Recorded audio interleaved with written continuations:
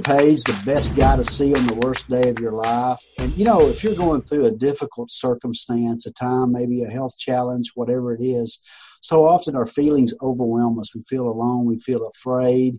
But just all kinds of things race through our minds. And, you know, as we've been talking about, first focusing on the facts, and then our faith follows the facts, and then we let our feelings follow that. And today I have Erica Wiggenhorn with me today. She is the author of Unexplainable Jesus, and I'm really excited to have her on the show.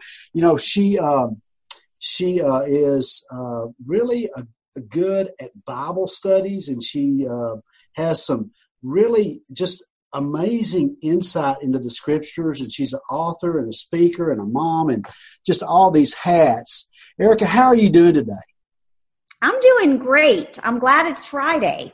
Absolutely. And it's just, I'm just ready for the weekend. But we're glad to have you on the show. And really kind of what I wanted you to talk to our audience about today is just the basics of, you know, so often we forget just how simple really the Christian life is supposed to be, you know, following the Lord. And it all really begins with our devotion with the Lord. And so I want you to tell us a little bit about maybe even personally some things that help you to sit down and what you do when you study God's Word.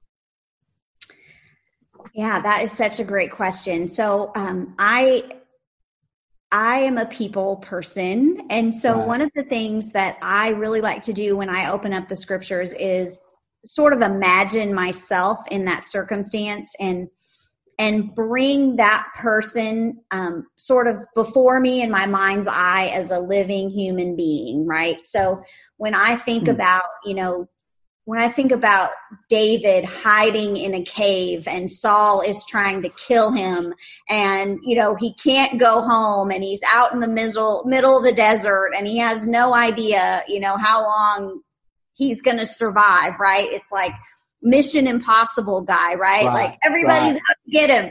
You know, I think about, gosh, you know, what would that be like? Like, how would you feel like, oh, God loves you, God's for you when you're in this fight for your life situation, you know? And then it just brings David's prayers. It brings so much power to David's prayers when you brings think it about home. Circumstances that he's in. And so that's one of the things that I really try to do is just think about these biblical characters as people and put myself into their shoes. How would I feel? How would I feel in that circumstance? And then it becomes so much more beautiful to see how God interacts with them and the comfort that he provides. Wow. Especially when you read the Psalms. Yes. The Psalms, and then it really connects with you when you think about that. That's some pretty good insight. That's awesome. So, so often we get disconnected, I think, and we're just kind of reading the story and we forget that these were real stories and real people with real emotions. Sure. And I think we're culturally trained to do that in a way because, you know, when we're watching TV or a movie or whatever, you know, we're trained to only pick up on the emotion that the director of the show wants us to get. Right. And so we just sort of kind of just blindly go through it and we're not really like feeling all that's happening there. I think too, the other thing when we can do that, we can gain some spiritual insights into things that maybe we might miss. I'll give you a perfect example. I was reading the other day about the prophet Elijah. Right. And, you know, he's like on the mountain and then he's in the pit of despair, you know, kill me now, Lord, right? And then he's back in action again. And you go, man, this guy is like all over the place. Like, what is going on? And I began to think, what would it be like to see God answer my prayers in this huge, powerful way? Like, God, call down fire from heaven. And then he does. And then, like, to stare evil in the face and be terrified for my life. And I began to feel the emotion of all of that. And as I did that, what I realized is there it is, right there. It's right there in the scripture. Elijah says, I'm all alone. I'm all alone. And in the extremity of his circumstances, he felt all alone. And as soon as he bought into that lie that he was all alone and nobody understood him, he went boom and crashed. And I thought, how many times have I bought into that lie? Right? I resemble that statement. You know what's interesting about that passage, Erica? It seems like that God dealt with him so gently, instead of saying, man, Elijah, suck it up. I mean, you're not alone. Get a grip. I just did a miracle through you. What is the matter, son? God didn't do that. He deals with him, with his physical needs, his sleep and his rest and his food. And then at the end of that, he didn't even mention it till the end of the passage. He says, no, you're not alone. Engaging ourselves in the scriptures and stuff. So what else do you do besides, kind of putting yourself in, trying to feel the emotions of a passage? What else do you do? Well, one of the things that I think we have to get past, sort of my personal story, is for so many years when I would read the Bible, there would be things I just flat out did not understand. Yep. And I would feel guilty about that because everybody talked about have your quiet time, have your quiet time. And sometimes when I would be reading the Bible and it wasn't making any sense to me and I didn't get it, I felt like every time I opened my Bible, there was supposed to be like this deep spiritual experience, like this burning bush moment, where God speaks to me. Right. And I wouldn't always get that. And then I would feel really guilty. And I'd feel ashamed that I'm like, I'm getting nothing out of this.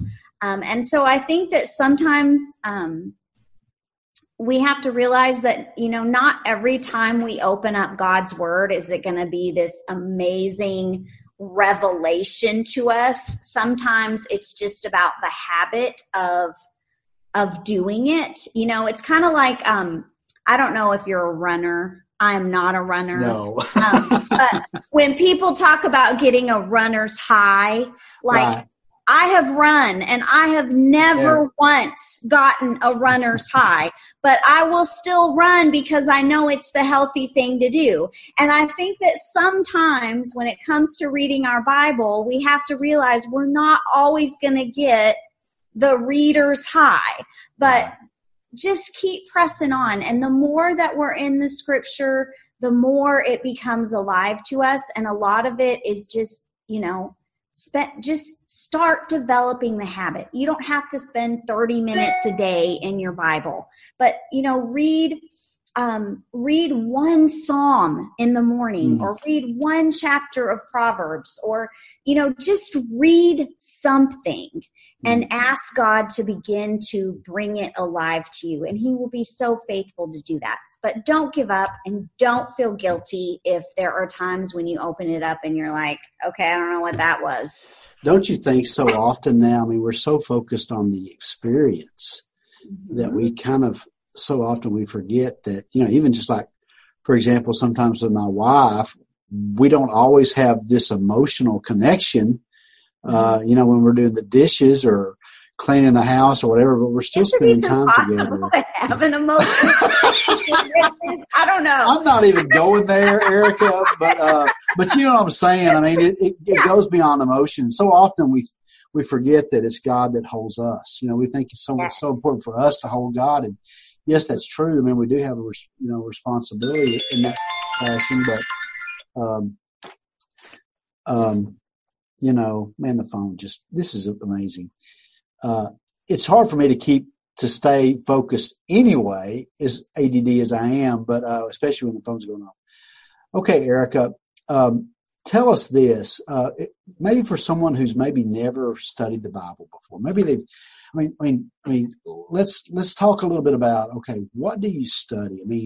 Is there a specific place? Like you said, go to the Psalms maybe, or do you go to the book of John, maybe a New Testament gospel? What would you recommend for the person who's just maybe starting to study the scriptures for the first time? Yeah, that is such a great question. So one of the things that I think is really important is that, we start with Jesus. Because the Bible, in the end of the day, the Bible is a book about Jesus. The Old Testament is pointing to Jesus. the Gospels introduce us to Jesus, and the rest of the New Testament is about living for Jesus and Jesus coming back for us. So at the end of the day, the Bible's about Jesus. So let's start with Jesus. I love the Gospel of Luke because it's written in a more of a Western literary style, which is what we're used to as Americans. Luke is a Greek, and he's a doctor. And he's a doctor. And so, he's very methodical. He's very chronological. He presents his gospel, like a thesis statement. And he comes right out of the gate and he's like, look, I wrote this so that you can have certainty of what you've been taught, that Jesus is the Son of God, fully human, come to save the world. And so it's super easy to follow. And so I would start there. Obviously, I think it's also very helpful if you have very little biblical background to, get involved in a Bible study, whether it's online or at your local church, but something where you can have some accountability to stay in the scriptures and then learn from other people. And how God is speaking to them through his word. And so that would be my suggestion, is start with Luke, get in a study. That's pretty awesome. That's good advice. Just start with Jesus. Hey, so Erica, we appreciate your time. I know your time is busy, and I know you're working on a big talk. And what about if anybody wants to get in touch with you? How can they find you? Yeah. So the easiest way to get in touch with me is through my website, which is just my name, ericawiggenhorn.com. You can email me through my website. I'm on social media as well. You can find all the social media icons right there on the site too. But yeah, I'd love to meet you and answer any questions you have. And if you are struggling to stay in God's word, there are a lot of resources there on my site that are yours for the taking. So come on over and download what you will. That's awesome, and I really like that. This is the author of The Unexplainable Jesus, Erica Wiggenhorn. And Erica, it's been great. I know it's been short. We could probably talk all day, but I think you just gave some really salient things for people. Number one, try to put yourself in people's shoes when you're reading the Bible. David or Saul or whoever, put your people in people's shoes. Try to understand the emotions. I even thought one thing interesting that you said is stop and ask. God, would you speak to me during this time? And also the habit of just continuing in the scriptures, even sometimes when we don't feel. We've been talking about the facts and our faith and our feelings. Focusing back on the facts and our faith sometimes is not necessarily an emotional thing. And I liked how you, we could talk about that for an hour. But just all those things. And then, the final thing is focusing on Jesus. And I just really appreciate your ministry and what you've done, what you're doing, and we wish you blessings. And absolutely great to have you on the show. And that's all we have for today. And so I hope you're blessed. And just remember to stay focused.